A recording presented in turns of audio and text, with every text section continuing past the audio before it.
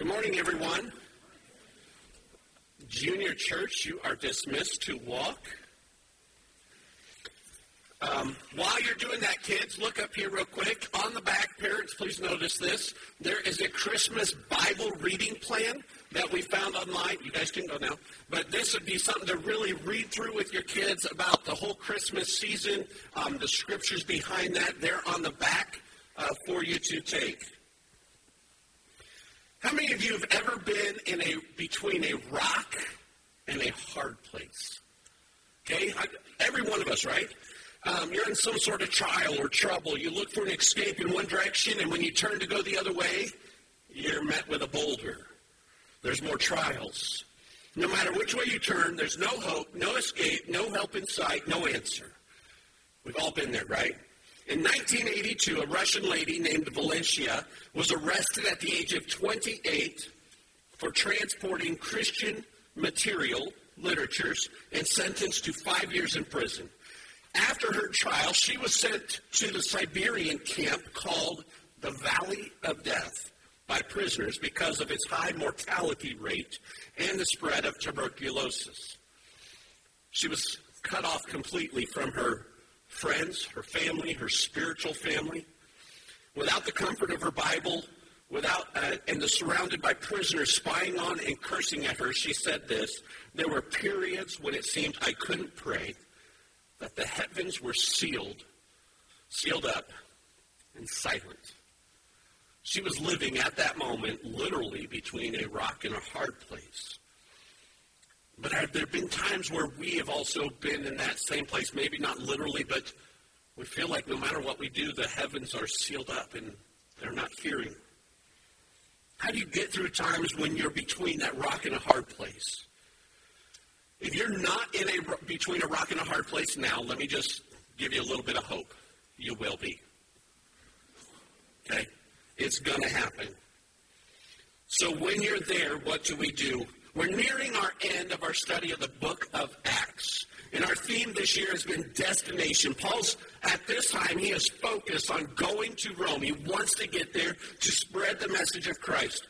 And while he's in Jerusalem, to heal a breach, a division between Jewish and Gentile Christians, he got caught in a riot based on a misunderstanding. He was saved by a Roman military unit whose captain, instead of arresting the ones who were causing the riot, causing the mob, they arrested Paul. He was saved from an interrogation and flogging only by informing his guards that I'm a Roman citizen. And so they didn't give him the punishment that they were just going to hand him. Paul is then brought before a Jewish council, essentially the Supreme Court in the Israel day, to see what charges were against him. The council is so divided, Paul is taken back to prison, and his fate is undecided. And that's where we're going to find him in Acts chapter 23. And what we're going to see here is Paul is between this rock and a hard place. He is alone. He has no Christian friends around him at this point. I'm sure he is very disappointed in his Jewish colleagues, the Jewish Christians that have turned away from his efforts to try and bring reconciliation between the Jews and the Gentile Christians. Paul has found himself falsely jailed at the mercy of an unjust and corrupt leaders. He was eventually beaten. He was in the harsh custody of Romans. He was in a hard place. The Supreme Court of Israel was out to destroy him, if at all possible, as they had done to Jesus, to Stephen, and other Christians. And yet we're going to discover that in this moment, that he's in this rock and a hard place, God meets him. Acts 23, verse 11, look what it says. But the following night, the Lord stood near him and said, be courageous. For as you have testified to the truth about me in Jerusalem, so you must testify in Rome also. Notice where God is. The Lord stood at Paul's side. Told him to be courageous. Other translations will say be of good cheer or be encouraged. Paul, right here, he's rejected, he's falsely accused, he's beaten, he's a victim of mistaken identity, and he's in prison. And God comes up and says, be courageous. Basically, this is what God comes up and says, hey, cheer up. Now, when you're in a rock and hard place and somebody comes up and says, just be positive, don't you just want to smack them? I mean, that's not very helpful, is it? Oh, don't worry about it. We want to sit there and go, you don't know what I'm going through. You don't know what it's like feeling here. You don't know what it's like to be in this spot. And yet, God says it. And if God came to you in the moment of that distress, in the moment of those two different trials, the rocks and the hard place, if God comes and says, hey, cheer up, I think that carries a little bit of weight, more weight than if one of our family or friends says it. Jesus came to assure Paul that even though he's between a rock and a hard place, cheer up because God is in control. Be courageous because God is in control. There's no reason to be worried or upset. Why should Paul be courageous? Why should Paul be courageous in this moment? Well, I think there's three reasons that we can see from this text. And they're the same reasons that each one of us needs to take to heart when we get in between the rock and the hard place, when we're stuck between financial bills and new credit, debt, whatever coming. We have physical problems, and we got to pay for this, and we got a looming surgery. We got kids who are turning older, and now we've got to raise our insurance rates. We're stuck between rock and a hard place. How can we do this? Well, Paul's going to show this. When between a rock and a hard place, you can be courageous because of the first thing we see here is God's presence. It said it right there, but on the following night, the Lord stood near him. Just for a moment, when you're stuck in that rock and a hard place, you feel like the heavens are sealed shut. You can't get near to God. And yet, what does it say right here? God came and stood near him. When Jesus appeared to Paul, it was a reminder that Jesus is life, that he is everywhere. He's in every situation. And how blessed to know that Jesus is always with us, even between the rocks and a hard place. Do you know this is even one of the promises Jesus gives us? Matthew 28, verse 20. Teach these new disciples to obey all the commands I've given you, and be sure of this, I am with you always, even to the end of the age. And on the way to the end of the age, there are a lot of different places that we're stuck in a rock and a hard place. And Jesus says, I am right there with you. How many of us have been hurt, misunderstood? We've been in pain. We've been discouraged. We've been in that valley of despair. And yet when we come into those darkest hours, when you look past all the pain, when you look past the rocks and the hard place, and you fully dump it all at his feet, you can start seeing the presence of Jesus in your life. Let me just say something real quick on that. Sometimes it's hard to see it in the moment. And you don't always see it until you're past it, and you can look back and go, that's where he was. But he was there. It's not a feeling. It's a fact. Remember that Jesus is there. He promised it. Call out to him. Seek his face. Ask him to make his presence real to you. Go to the Psalms and just camp out there. Start reading the Psalms. David there, which we're going to get into a lot next year, David is in the Psalms and he's saying, I am overwhelmed. I am struck everywhere. I've got enemies all around me, but you, O Lord. And he starts feeling the presence of God, and we can too. You will experience the presence of the Lord, and I can say that with a guarantee because God's presence gives us courage. When in between a rock and a hard place, we can be courageous because of God's providence.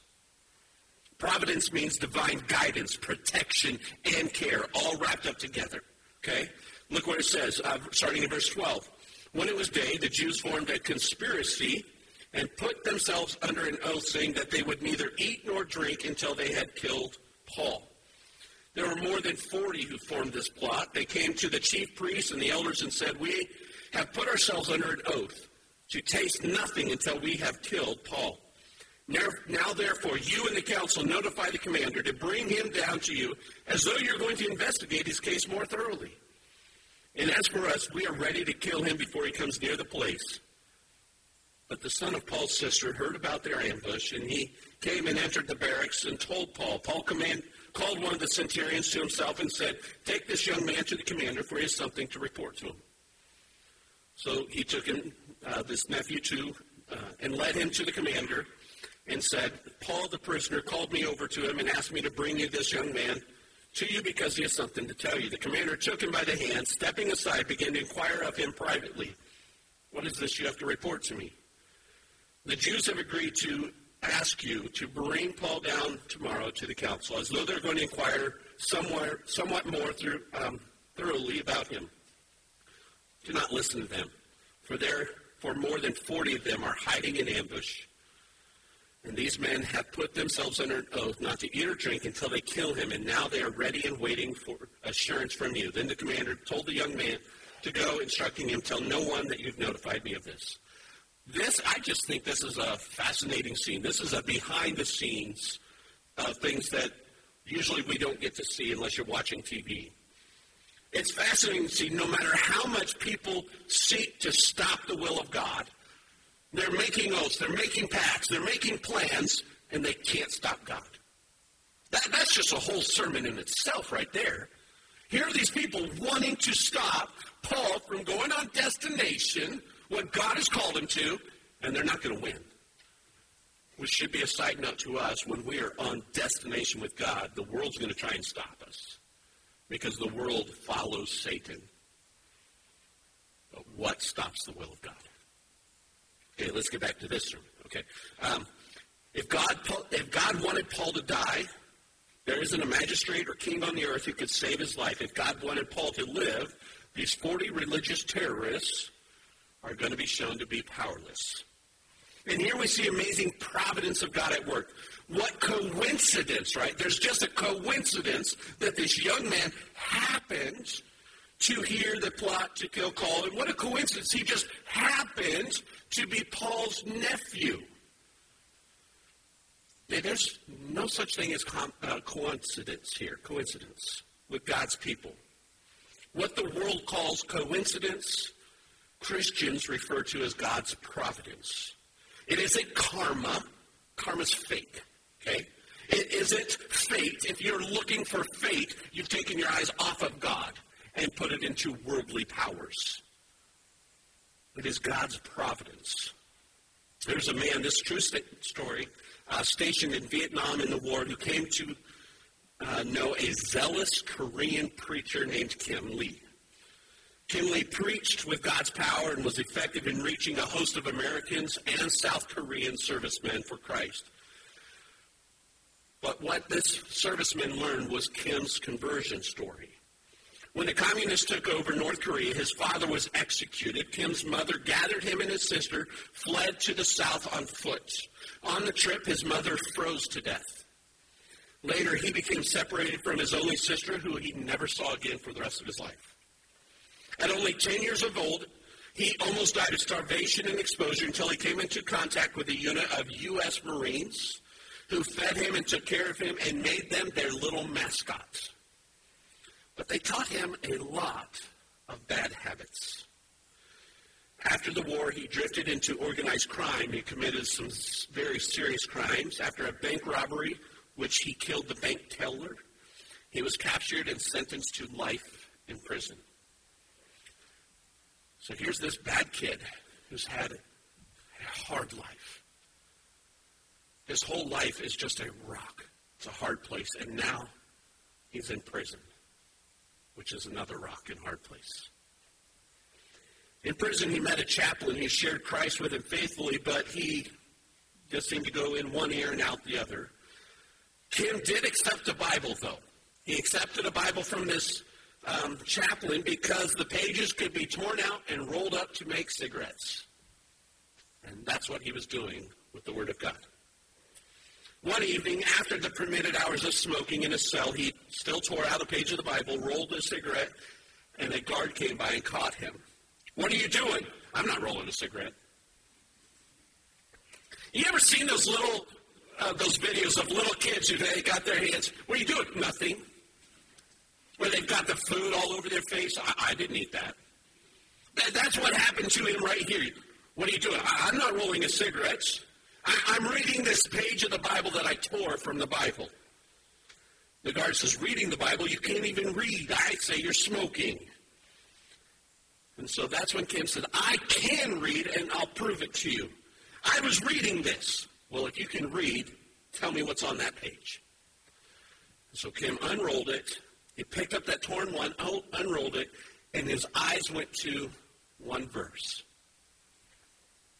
John 3:16. For God so loved the world that he gave his only son so that everyone who believes in him will not perish but have eternal life. He read that out loud to the guard.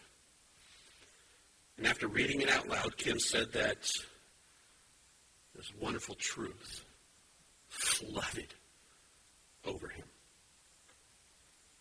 And in an instant, he started understanding everything that the chaplain had been saying. I want to say something right there. Kim was in a cell, just like Paul, and in a moment, the Lord stood near him. Kim was converted.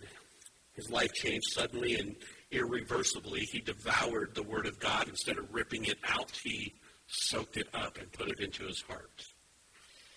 He attended every service and Bible study he could and became a flaming evangelist, is how they described him. Witnessing to every guard, every visitor, every inmate, making a pest of himself. When a new inmate would come in, he goes, hey, come sit by me. Let me tell you about the ropes here. And by the way, let me tell you about Jesus. Every guard, hey, come here. Thank you for serving and being good to us and protecting us. And let me tell you about Jesus. Visitors, when you're done seeing him, why don't you come talk to me so I can tell you about Jesus. A prison psychologist examined him and concluded, this man is insane. That's how zealous he became. He is insane, but he's no longer a threat to society, and recommended him to be pardoned. Once Kim was released, he preached with a lot of conversions in his life. Let me ask you a question. Isn't it a coincidence that he just happened to tear out a page of the Gospel of John and just by chance got caught and his eyes came to John 3:16? That's God's providence. Look at verse 16 of our text. But the son of Paul's sister heard about the ambush, and he came and entered the barracks and told Paul. Check your New Testament. Check the Bible from beginning to end. You're not going to find another reference to Paul's sister or his nephew ever again. Just by chance, this happened. By God's providential hand, they were set to side on all of history except for this one moment when Paul was between a rock and a hard place. And then God said, nephew, it's time to get on stage. Get out there. This is incredible. But by the way, this is really how God works all throughout history. God steps in these great ways that just so happen as the world would describe them. When suddenly God steps into your life, no matter how difficult the plot appears, he just says, it's time. He moves in. He might use an angel, an obscure nephew, an earthquake, a fish. Right on cue, the rock in the hard place, move. And God's providence is shown. And even if God chooses to keep you between that rock and a hard place physically, you can still be spiritually and emotionally freed. Valencia in the Soviets, who was in the valley of death, talks about a rock and hard places, right? I mean, I have never been to prison. I've visited a jail voluntarily, okay? When I was in youth group, our youth minister took us in and we got to tour the place. I got to go in the drunk tank. I don't want to go in there again. That smelled horrid. I got to tour some of the cells. And when they shut it, that sound, I'm like, oh. I got to tour it, but I wasn't there. I've never been there like that, but it is a rock and a hard place. This lady knows this. The conditions in camp for her were disheartening. She said, I prayed before being sent there that wherever God sent me, he would give me the strength to fulfill the work quota At first, things were very hard physically, of course, but God preserved me in his mercy through the prayers of my friends in the church. Sometimes I didn't have the strength to pray, but could only raise my eyes to heaven in a silent cry. In his mercy, the Lord sent me a Christian sister. Wait, what's that mean? She sent me a Christian sister, Natasha, a wonderful Christian of sterling character, full of peace, and it was evident that the Lord was present with her. We always tried to support one another in the arms of prayer. Wait a minute. In God's providence, God had another Christian incarcerated. Brought us together. See, the Soviet government thought they were in control. They took this person who was spreading literature, who was trying to talk about Jesus, and threw her in Death Valley. But even though I walk through the valley of death, God is in control. And this providence came right in, and now she was no longer alone. Really, the Soviet government was just a player, a pawn in what God was doing. Even in her greatest trial, God brought her someone who made that rock not seem so hard, so much softer. That's the providence of God. And if you look over your life, if you look and ask for God to give you the wisdom to look over your life, you're going to see a trail of what may appear to be coincidences or fortuitous events that are really the providence of God. And we need to celebrate those and share those. After I wrote this part, I started looking back over my life. We lived in a great town, lots of stuff going on. It was a very prosperous town in Wyoming. Coal mining, fueled and funded everything. And I left that and moved into the middle of a cornfield in a trailer park in Indiana. Rock and a hard place. But by providence, I met my wife. By providence, I met other ministers who helped grow me in my faith. By providence, I was actually kept out of the gangs and the drugs that were happening in that school system. Even in 4th grade, I saw. By providence, God took me out of a situation and brought me into prosperation. By providence. Yeah, I just made that word up. Prosperation. Write it down. I saw some of you go, oh, hey, that's a new word. There's a new dictionary. It's Donnie's dictionary. All right, let's go to verse 23. And he called to him, this is the centurion, the commander here. He called to him 2 of the centurions and said, get 200 soldiers ready by the 3rd hour of the night to proceed to Caesarea with 70 horsemen and 200 spearmen. They were also to provide mounts to put Paul on and bring him safely to Felix, the governor. And he wrote a letter with the following content. Claudius Lysia, to the most excellent Felix, greetings. When this man was seized by the Jews and was about to be killed by them, I came up to them with the troops and rescued him. Notice he came to arrest him. Now he's saying, I came and rescued him. After learning that he was a Roman. That's called gaslighting right there. He changed the order of events to make himself look better, but okay. And wanting to ascertain the basis of the charges they were bringing against him, I brought him down to their council, and I found that he was being accused regarding questions in their law, but was not charged with anything deserving death or imprisonment. When I was informed that there would be a plot against the man, I sent him to you at once, also instructing his accusers to bring charges against him before you. So the soldiers, in accordance with their orders, took Paul and brought him to that by night to Antipatris. But on the next day, they let the horsemen go with him, and they returned to their barracks. When these horsemen had come to Caesarea, they delivered the letter to the governor, and they also presented Paul to him. Now, when they read it, he also asked from what province Paul was, and when he learned that he was from, I forgot how to say it. How do you say this? That's what I just said, Cilicia. He said, I will give you a hearing when your accusers arrive as well, giving orders for Paul to be kept in Herod's praetorium. Now, this is really cool, okay, when we see this. Once the plot, the murder plot is exposed, the Lord cranked up the Roman Empire.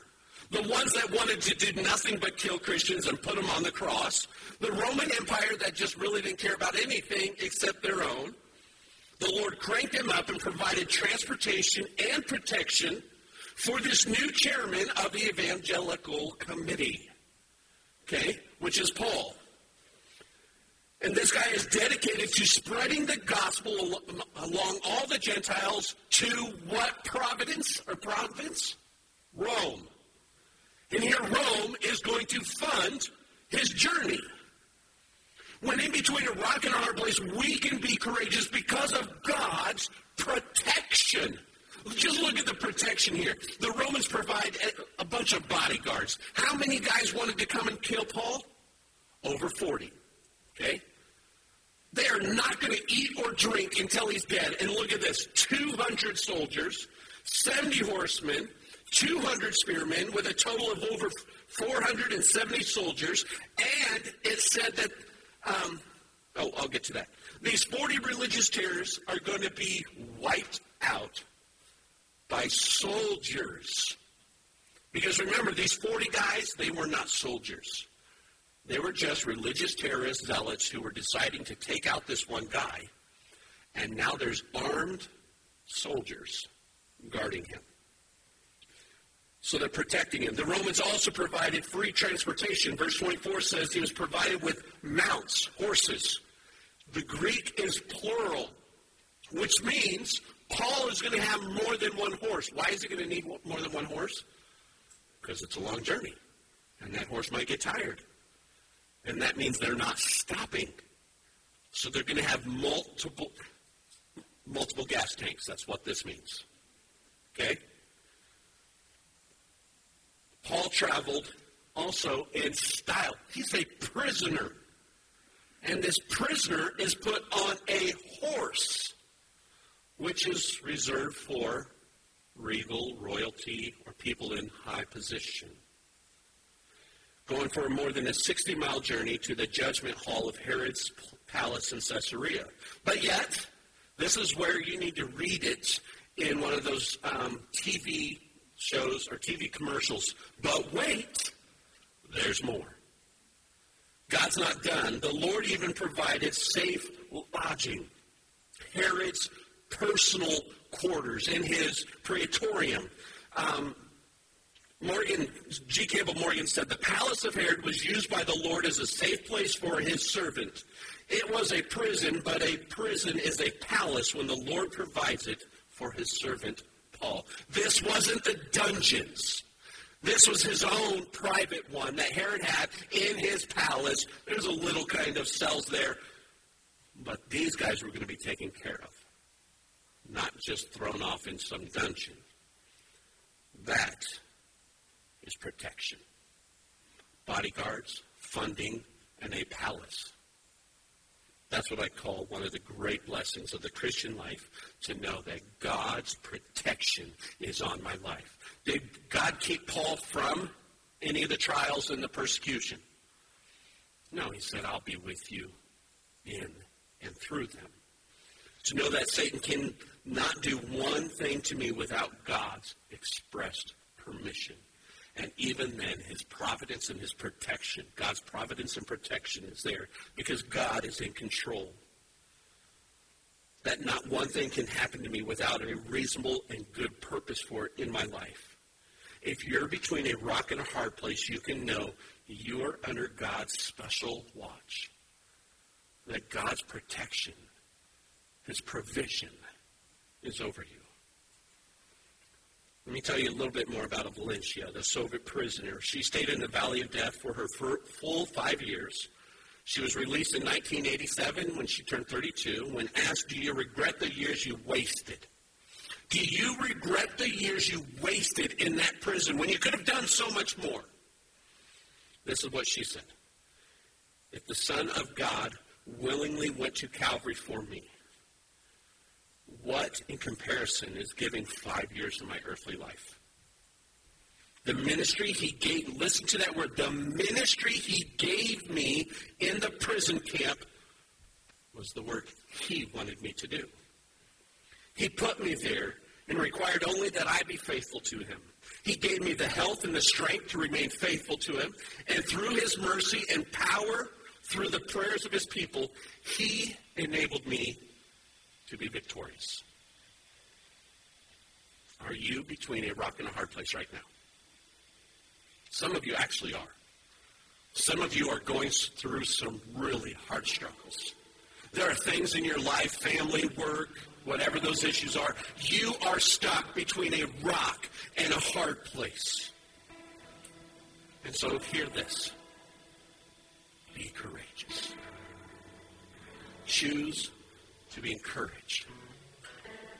Because there is providence of God coming over you. There is protection of God coming over you. And more than any of that, the presence of God is promised to his people. In the midst of the valley, the shadow of death, I will fear no rock or hard place. I will fear no evil. For you, my God, are with me. Who knows? This rock in a hard place may look bad on our end. May look like a prison. But just like Paul, it may turn into a fortress for his work, for his word, and for our life to be focused on that destination. The only way we're going to be able to get through the rock and the hard place is if we know our destination like Paul did. Do you know where you're going? Do you know what your life is headed for? Do you know what your purpose is? Because he's ready to give it to you. And in the process, in the journey, he's going to be with you, protecting, providing. Are you ready to go on the journey? Even through the rock and the hard place. Because no rock can stand against the rock of my salvation. No hard place can withstand the strength of my God. And so I'll stand.